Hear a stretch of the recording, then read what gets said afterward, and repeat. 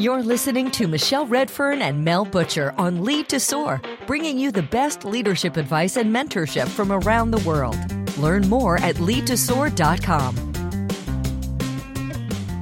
Welcome to Lead to Soar. I'm joined today by Erika Jefferson, the president and founder of Black Women in Science and Engineering. Erika, thank you so much for joining me.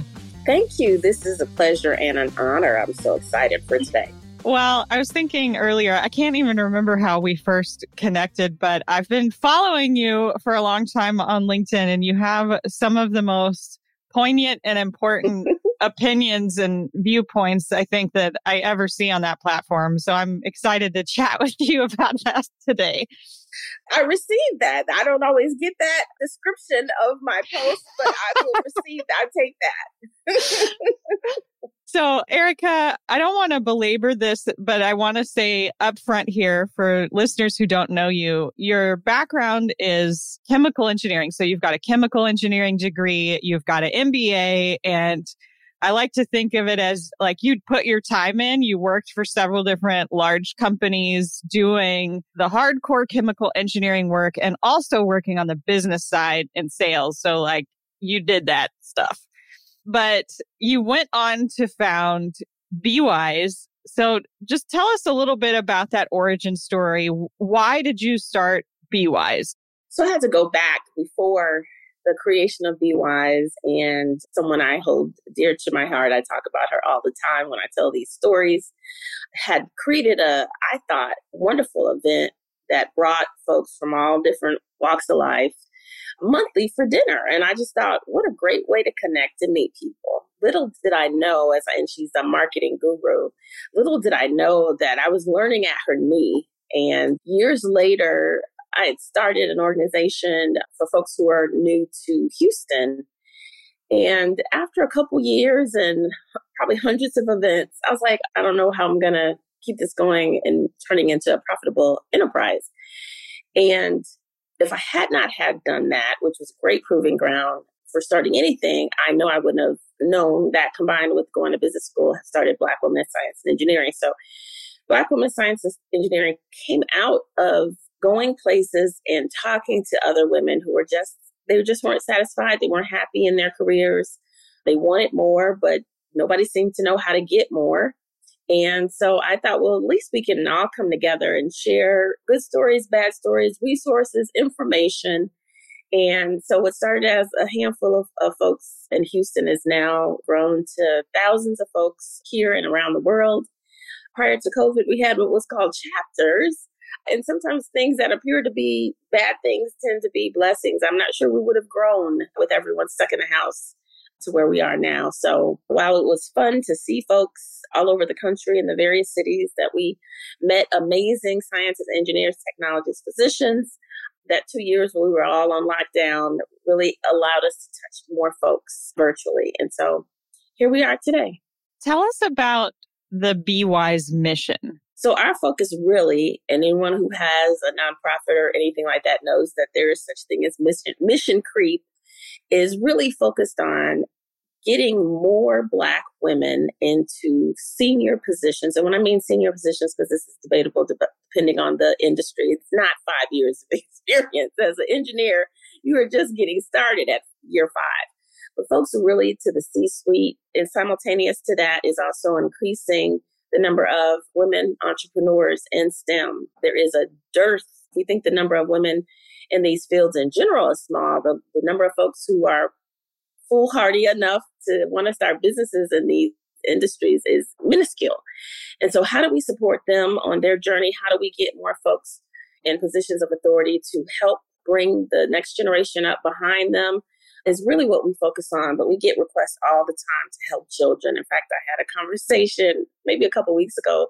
He was like, oh, I work to help increase the number of women and girls in engineering. And I said, oh, so tell me what you do, with the women. He's like, well, we go to elementary schools and we talk to them there and get them. I was like, but you said women. Women, that to my understanding of the definition means you're an adult, right? You're an adult. You're not 7. And so while there's lots of focus on children, and rightfully so, 2 things, both we have an immediate need to stop the leaving of STEM fields by women immediately. We need to do that. And we need to correct what's wrong that's pushing them out and causing them to leave. And I just saw someone post something. I think it's one of our wonderful, wonderful longtime members, Erika Johnson, who talked about the reasons why we leave. And it's not because we want to go have families. I mean, there are plenty of women who have families. I know some phenomenal engineers who probably would have had the baby on the hip climbing up the catwalk. Like babies have been allowed to be in factories, of course. So we just need to be focused and clear on the things that are of immediate importance. The same folks who spend millions of dollars on children's programs are the same ones that have no programs for their current employees to develop and get promoted. So our focus really is on that. 100%. So the research actually backs up what you said. So there's a group out of the University of Wisconsin-Milwaukee that researched why are women exiting engineering? And they pointed out the same thing. There's this misconception that it's because women leave because they want to stay at home with kids. It's simply not true.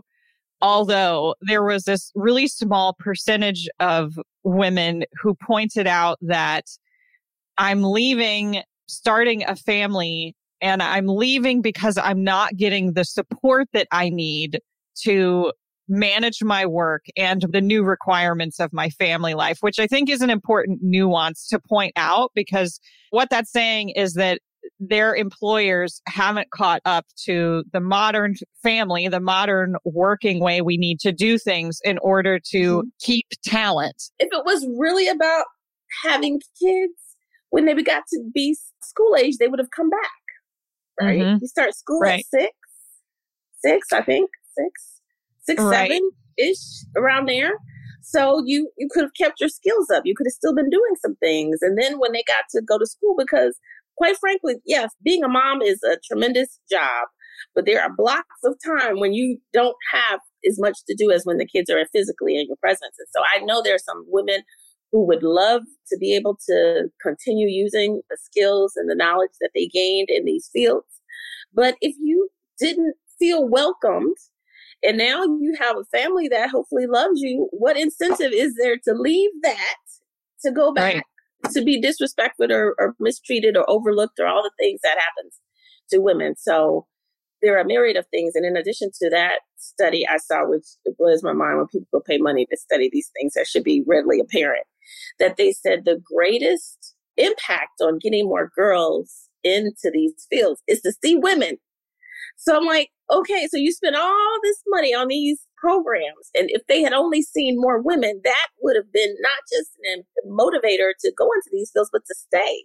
As they say all the time, you can't be what you can't see. Some of this is too simplistic for it to not be intentional. And I always say, regardless whether it's race, gender, whatever, if you continue to focus on a problem that's 20 years from now, right, that you're solving a problem 20 years from now, we need more women in the workforce, so we're going to work on these kids, then you are basically putting off the decision to do the things that are necessary now, so that, and you're going to dress it up in a nice bow and people are going to take photo ops and things like that, but you're really just pushing that out so you don't have to deal with the situation at hand. And we're already seeing that in the war on talent, lack of technical talent in this country and probably in other countries where you didn't do the work you should have done 20 years ago to keep the ones that are coming in and are staying. So now they're leaving. So, I mean, can't get mad, because you're the one who didn't do what you were supposed to, right? I want to help our listeners understand, how do companies work with Be Wise? Because I think that's changed over time. I heard you on another podcast, and I got the sense that there's almost a bifurcation happening where you're helping members connect with potential employers that they might be interested in, but then there's another path of supporting entrepreneurial efforts. So just talk to us about the work that Be Wise is doing and how companies interact with Be Wise. So to be honest, we've been doing this for many years, helping women improve their skills and be more marketable in the workforce. And it wasn't until after George Floyd's murder that companies started reaching out to us. I mean, I had probably been in business 3 or 4 years and doing basically the same type of work. And I can't even remember. It seems like a lifetime ago because we've had so many wonderful organizations that have reached out to us. would say, hey, I saw those women engineers. How do we get in contact with them? We sure would like to talk to them. Well, I won't give it all to my MBA, but I was like, yeah, I do. I do actually know a lot. So, we're doing credit card. What are we doing? PO?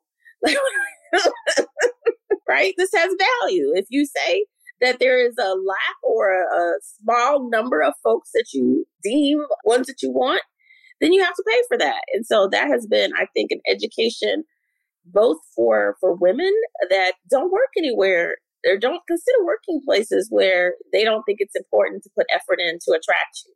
I can tell you, all of us probably have worked somewhere. And on that first day of work, we're like, oh, a mistake, right? So let's shortcut that. These are companies that reach out to us and partner with us in a myriad of ways that I can't guarantee that they don't have people who are not good people on their payroll. I can't guarantee you that. But what I'm saying is certainly there is an effort or a desire to both be equitable and also realizing from a financial standpoint, listen, we got to get butts and seats. We got to get people to do this work. We can't just sit because we can't find bros to do this work, right? Especially folks who have contracts with other companies to provide goods and services. I signed a contract with you to give me this. I don't have that. I'm going to go to your competitor if you can't provide me with that. I don't care if you can't hire folks. So what started off is probably a little curiosity. Well, what the heck? Work with her.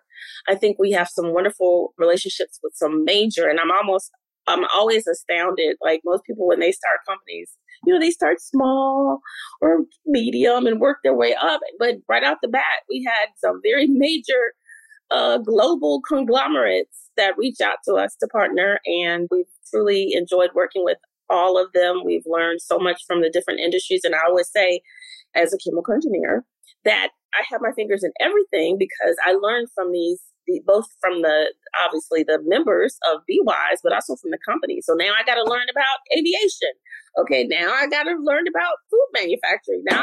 So it's been really great, I think, on both sides in that we're helping to dispel this myth of the broken pipeline. No, it's not broken. Actually, as a chemical engineer, you've hindered the laminar flow of engineers that are able to come into your organization by your behavior, your marketing, your whatever, your brand. And so it's not a lack of us, because I promise you, not a company in this country could hire all the engineers that are members of BWise. So there is plenty of talent out there. Does it look like the traditional image of engineer or scientist? Absolutely not. And that's a good thing, right? So we've been very fortunate, and we look forward to continue to partner with our wonderful organizations in, you name it, pharma, aviation, medicine, you name it. We have so many wonderful folks that reach out to us. Tell us about your quarterly career fairs and how companies get plugged into that. So I'm learning, and I always tell the story for people who ask me about entrepreneurship that I was a reluctant or accidental entrepreneur. So I am like building the plane as I am flying it. And so we first got a request from a company to have a job board. And I was like, that sounds like a good idea. Started the job board. And then they said, do you have a career fair? No, let me find out how we can do that. And so we're so happy to partner with Brazen Technologies, who's a wonderful partner in providing this quarterly career fair, because although annual conferences are wonderful, I doubt that very many companies have only hiring need once a year, right? And so especially if things change during the year, so you were as you were, and then you bought another company or you were acquired, something like that. So the rest of the year, you may need talent, and, that time has passed. So we try to meet the organizations where they are. No one, because their hiring needs may not be year round, but no one, I don't think, has come to every last one of them. But many come to most of them, or at least half of them. So we have something so that they can keep up with their immediate hiring needs and also help build their pipeline and keep the brand relevant. I'm astounded, but I'm not astounded by the lack of marketing that is done in HR. I was like, you have videos and all kind of things to get people to buy your products, but hardly anything to get people to work there. It's kind of strange.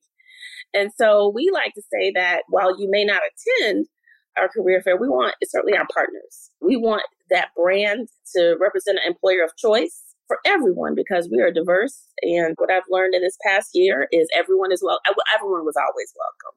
But we want to make sure that that's clear because we don't have time to deal with foolishness and chicanery. But everyone is welcome at our career fairs and they are very, very diverse. And I think it kind of, I always say that we want to be the least problematic vendor of these organizations. They have so many things going on. People are hiring, people are laying off. And so if we could just take that part out of their responsibilities and make it easier or fun or just more responsive to this demographic of folks, then we like to do that. So we basically make it so that it is foolproof, both for the attendees and for the companies. They come and are able to see both the breadth of talent that is out there. Hopefully, if they've got open jobs, they've got some good candidates that they can hopefully shorten their cycle time down, because that's one of the things I think I'm proudest about. And having this now second year, we're closing out our second year of doing these career fairs, is the ability to actually connect, meet, hire in under a month. That's unheard of, that's a whole nother conversation for another show. But 90 days is a ridiculous amount of time to be trying to hire talent. So yeah, tell me about it. And especially when right now you've got these engineering companies saying that they're desperate to hire people. I've got a friend in my network who went through a 9-month process to get hired for, we're talking like a mid-level project manager role. Like, are you kidding me? So right off the bat, her experience is so bad that you don't feel allegiance after being treated that way to the employer. Anyway, I digress. So Erika, without naming names, I want to say that I worked for a company in the past that they, just like you said, did not invest in recruitment efforts in a meaningful way. Mm-hmm. And here we are, and these other industries have moved on and embraced the idea of recruitment marketing. But in engineering, you've still got these people with mindsets of, we're so great. And it's so obvious that the best talent's just going to fall over themselves to come to work for us. And that's just not how it's going to work today. So point well taken. I want to ask you, from your perspective, you've got these years of experience and you have your thumb on the pulse of the experience of Black women today in science and engineering. How would you say that the career experience for Black women has changed for better or worse since you started compared to today?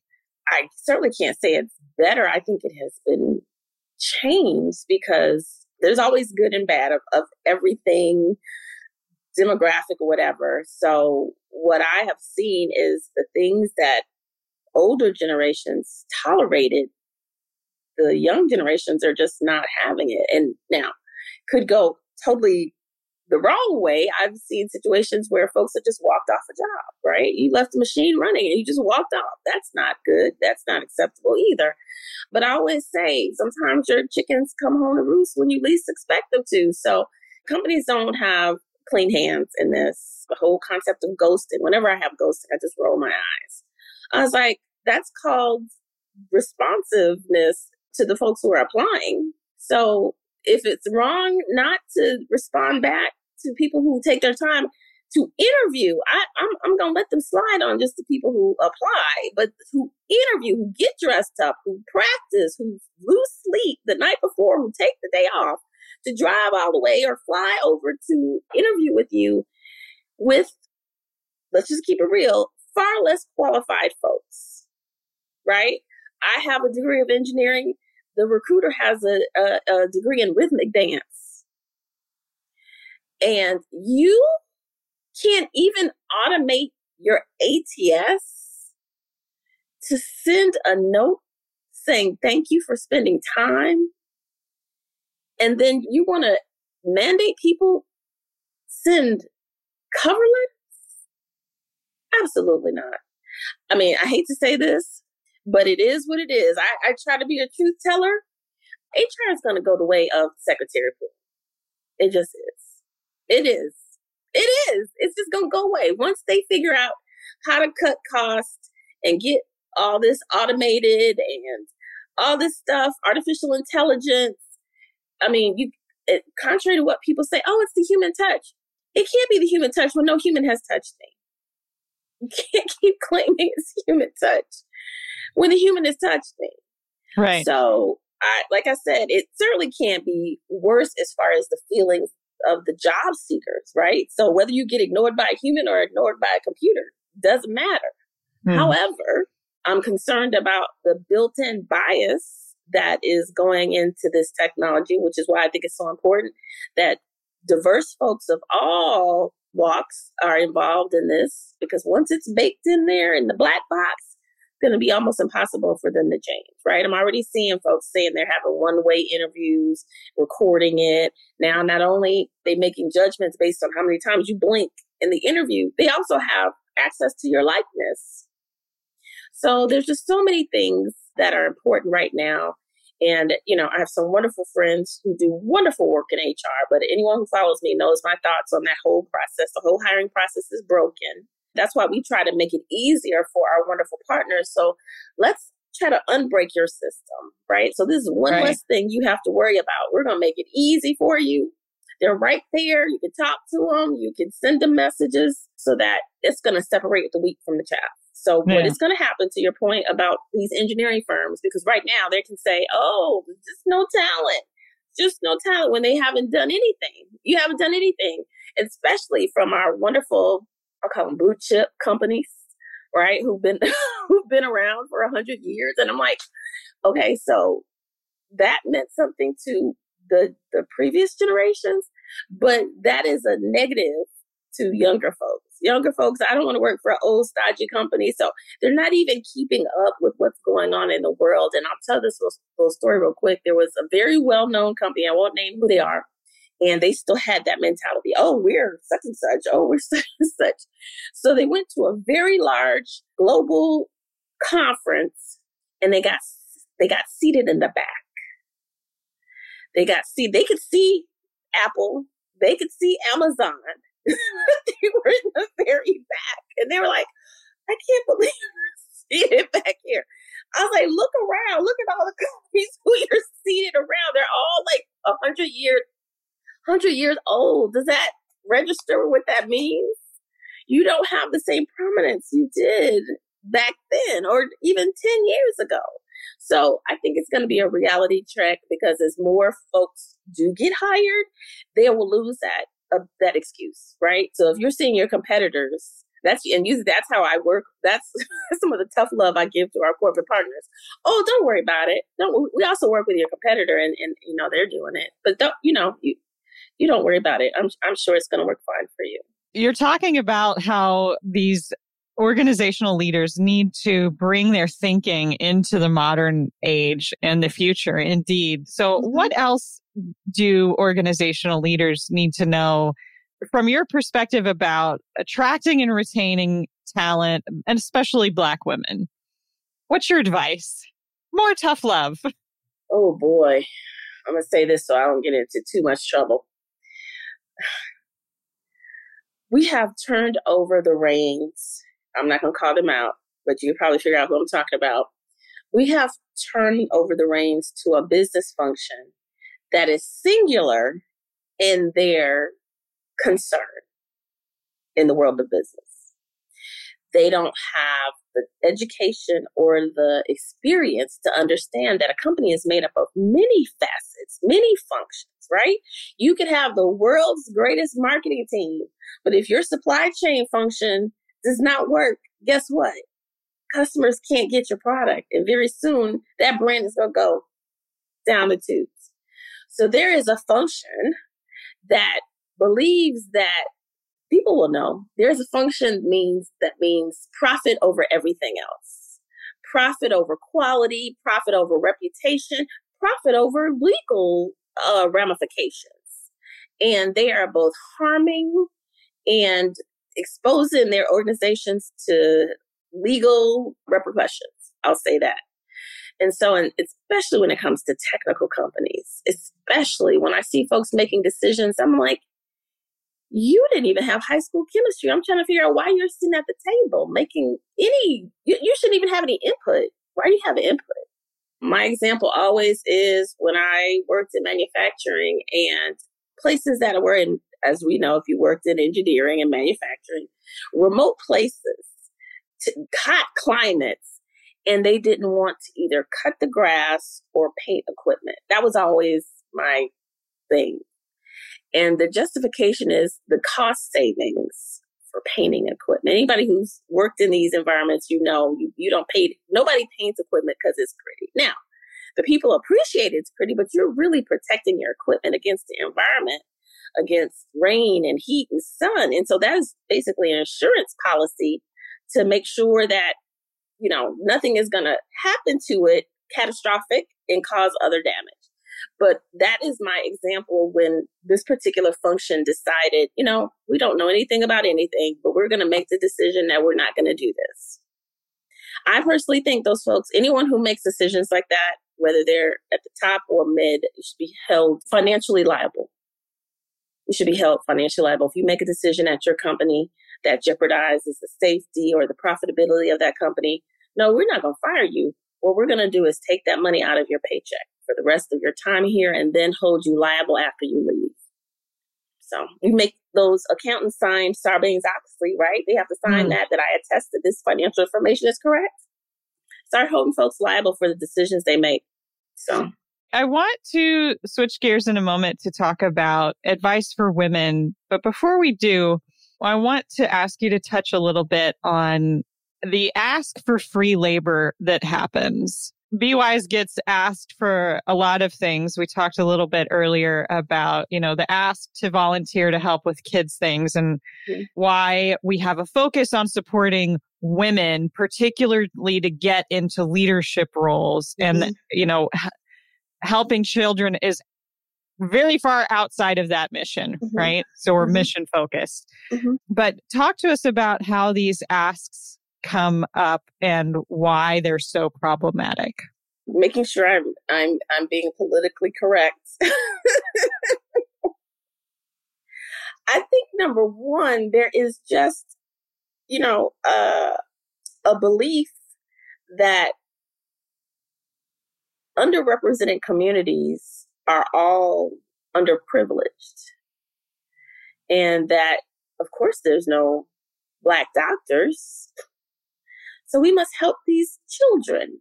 And as I said, to be someone who has advanced degrees or a terminal degree, and you're talking to someone who has a degree in rhythmic dance, what are you talking about? Go get someone who's got a little bit more meat on the bone. At this age, as the kids say, my big age, I can't even entertain these conversations with folks in that space anymore.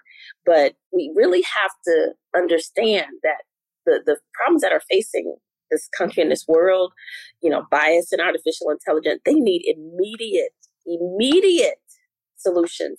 People working on them right now. If I had 50 cents and I had to decide who was going to get it, I'd have to say, okay, because honestly, I always say this, anyone could help kids. If you took algebra, you could help a kid. You don't have to have an engineering degree to help a child have an interest in science. So you do it. If you don't have a technical background, you are not qualified to provide technical advice or experience or whatever to college students and grad students. You just don't have that. So focus on where you should be and you do it. You do it. If kids need help, you do it. And let those of us who are on the cutting edge or should be working to ensure that technology is equitable and fair for everyone, focus on that. I've had folks with PhDs say, I want to help school children. I know for a fact that the PhD process is arduous and traumatic for many folks. And maybe they don't want to relive it by helping other folks get through that process. But we've got to stop this reaching down to help kids, first of all. And I know everyone doesn't have access to everything. For me, where are the parents? Where are the parents? Why is everyone helping everyone else's kids, especially for folks who do have kids? I've got to do all of this. I got a job, kids, husband, dog, cat, grandparents, cousins, and someone else's kids. So let's put the responsibility more on the folks who are responsible for helping their kids get to successful adulthood, teachers, school systems, churches, and then let the folks, because I don't think folks realize how critical we are, what critical things are as far as technology. We're at the inflection point where it's about to go real bad real soon without enough folks who understand the seriousness of what this means. Artificial intelligence is not coming. It's been here, right? Foundations of things have already been built with bias in them. We're already seeing that. We need folks right now, today, as of whatever time it is, working on this. We don't have time to help kids count 1, 2, 3 or make robots dance. You do it. Right. Yeah. I don't have time to do it. The other ask that you've written about that comes into BeWise is basically it's another form of free labor, and it's asking to access your networks, sometimes for research or other reasons. Just speak a little bit to the problem around this. I mean, I think it should be obvious that asking someone to do free labor is a problem to begin with, but just help us understand a little more about these asks and why they're so problematic for you and Black women. I wish I could say that this was uncommon just for me, but everyone, you probably have experienced this. I probably don't have anyone in my network who's doing work to help us all that hasn't experienced it. And it's usually, I won't say they're well-meaning because I can't lump all of them in that category, but that's why I've been saying this. I lightweight say it in jest, but I kind of do mean it too. The belief that a stranger would stop what they're doing to help you make money and not expect to compensate them is got to be a sign of being a sociopath. Like, I feel like that's a judgment or that's a telling trait on who you are as a person. Now, if we strike up a conversation, you're like, oh, I'm working on this, then I have the choice to say, okay, this is strategic because I know they don't have money, or, sometimes connections are worth more than money, then that's a conversation to be had. But I'm sure you and many people that I know are getting unsolicited calls from people, not just, hey, what books on engineering do you recommend, but whole projects that they are reaching out to ask folks to do for free. I've had folks who are about to get $1 million grants send me contracts, not just, hey, can we have a conversation? Send me a contract to legally promise to market their programs. You're a sociopath. That's all. There's nothing I can say about that. You're a sociopath. Yeah. I'm not a psychologist, but I feel like could be several different things happening. In my experience as a white woman, I can give a talk that has to do with gender equity and even include something about pay gap and wealth gap in that talk. And in the next beat, somebody from a company that makes a lot of money in the engineering space will ask me to do something for free for them.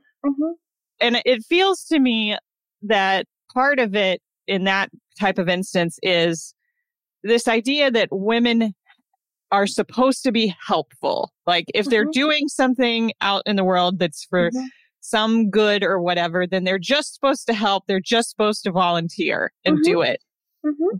But when I read some of your experiences, when you call this out, there also seems to be a little bit of white savior complex, as in, oh, we're going to reach over and help these Black women because they need help to find a job, as if they don't have the credentials and expertise and experience to do this without you. Yes. I try to disavow them of that. Yeah. Yeah, you do. Disavow them of that because, and the reason I, like I said, I say it in jest, but I also mean it. If it's a good thing, if we're all talking about, altruism and doing what's right and helping people, then why are you getting paid? Why are you getting paid? You should volunteer your salary. If you're trying to help, then you forego your salary. How about this? I said, the next person asked me this. You know what? That's a good idea. If you will donate your 2-week salary and not get paid for this work, I'll agree to do it. Valid. Crickets. So that's why I said, yeah, there are a myriad of things. And I agree, there is that white savior. I don't get very many of those because they're like, oh my God, what's she going to say to us? I don't get very many of those. I get folks. And like I said, I say innocence, but if you innocently burn my house down, my house is still burnt down, right? So yeah, you didn't intend to do these, but you also didn't have the thinking to understand why this is wrong to ask. And that's a problem. And while I can't change you, I can't disrupt your thinking, I can for this moment have you pause. And if nothing else, never come back to me again. Because to me, that's a time waster. I could be helping a woman in her career or a company, find talent. And this is how I look at it. This is why I'm so about it. You're wasting time. You're wasting my time. Google it. Google it. Let's switch gears a little bit. What would you like to talk about next? What's on your mind here as far as women supporting women? Just something that you would want to share with the Lead to Soar audience. Oh my gosh. There's so many things going on in the world. And you just got to find a bright spot. You just got to find something that delights you. I don't care if it's a piece of dark chocolate, which is very good, by the way. Find something that delights you, that makes you happy. It could be something insignificant, but I feel like that is probably the greatest thing in the world. So many people don't have anything that brings them joy. And I don't know if I posted it or I have it in draft, was going to talk about the difference between nice and kind, right? Nice is very temporal and also has connotations. I did this so that people can think I'm nice. But if you're kind, that's from the heart. You do that because you care about humanity. You care about people. That's the right thing to do. So I would just encourage folks, turn off the TV, stop doom scrolling. There's so much work to be done and so much opportunity. I don't think probably never in the history of mankind has there been so much opportunity for women and all folks, of course, but women in particular to get involved. One of our focuses is in biotech, and it's so broad. When we say biotech, that encompasses so much, but there's so much opportunity to cure diseases and make people's lives better. And I wouldn't be able to do this work if I only focused on the 50% of bad stuff that happens every day. And you have to have boundaries. That's one thing as women, we don't always have boundaries. The kids are pulling me this way. The parents are pulling me this way. The husband's pulling this. So have boundaries. If I had to kind of surmise or pull all this together, have boundaries. These are things that maybe 99% of the time I will never waive. This is the way it is. And then have something that brings you joy. I personally love to connect folks. Nothing makes me happier than, especially two folks that I know personally, connect. And we've gotten away from friendship and community and just taking pleasure in seeing someone else do well. You know this, when I always do this. I always say, brava. Or I love when I see folks doing wonderful things and I want folks to know about them and cheer them on and just be appreciated for the recognition. So for all the shenanigans that go on, I have boundaries because I'm responsible for my mental well-being and my health and mental health. Nobody else is. And so how I do that is having something that just makes me happy that I can reach into. And I think as we all grow older, that's the difference between aging well and not aging well. You have something that keeps you getting up in the morning and makes you happy, despite all the terrible things that may be going on in the world and in your personal life with your family or you yourself. Have that. And let's care about each other more. If you want to go, what's the saying? If you want to go fast, go by yourself. If you want to go far, go with someone else. So how do we support, if nothing else, let's support, if you can just support all the women, just start supporting women and encouraging them and lifting them up. Just imagine the impact we can have. And that will shut down a lot of shenanigans. I love it. Thank you, Erika. Where can folks find you and be wise? Oh my goodness, I'm everywhere. I feel like I am all over social media. You can find us on LinkedIn, absolutely, Twitter as well. Facebook to a lower degree, as well as Instagram. And so our handles are either BeWise, or you can find me, Erika J, on LinkedIn. We also have a website, www.bwiseusa.org, where we put a lot of our content and other things that we're doing. But I just hope everyone will get engaged. If you are scientists, engineers, or technologists, and reach out to me, you will be automatically connected. If you are not one of those things, I would encourage you to follow. We're trying to build a community to help each other. So if you're not one of those things, we'd still love to hear from you. Still would love for you to see our content. Maybe that can inspire someone to make a career change or something. So those are all the ways that you can reach us or see me, contact me, see my shenanigans. I love it. Thank you so much for joining me today, Erika. Really appreciate it. Always happy. Thank you for joining us for this episode of Lead to Soar. We sincerely appreciate your honest, positive reviews. You can leave questions at leadtosoar.com for Michelle and Mel to answer on future episodes. Until next time, we hope you'll use what you've learned here and lead to soar.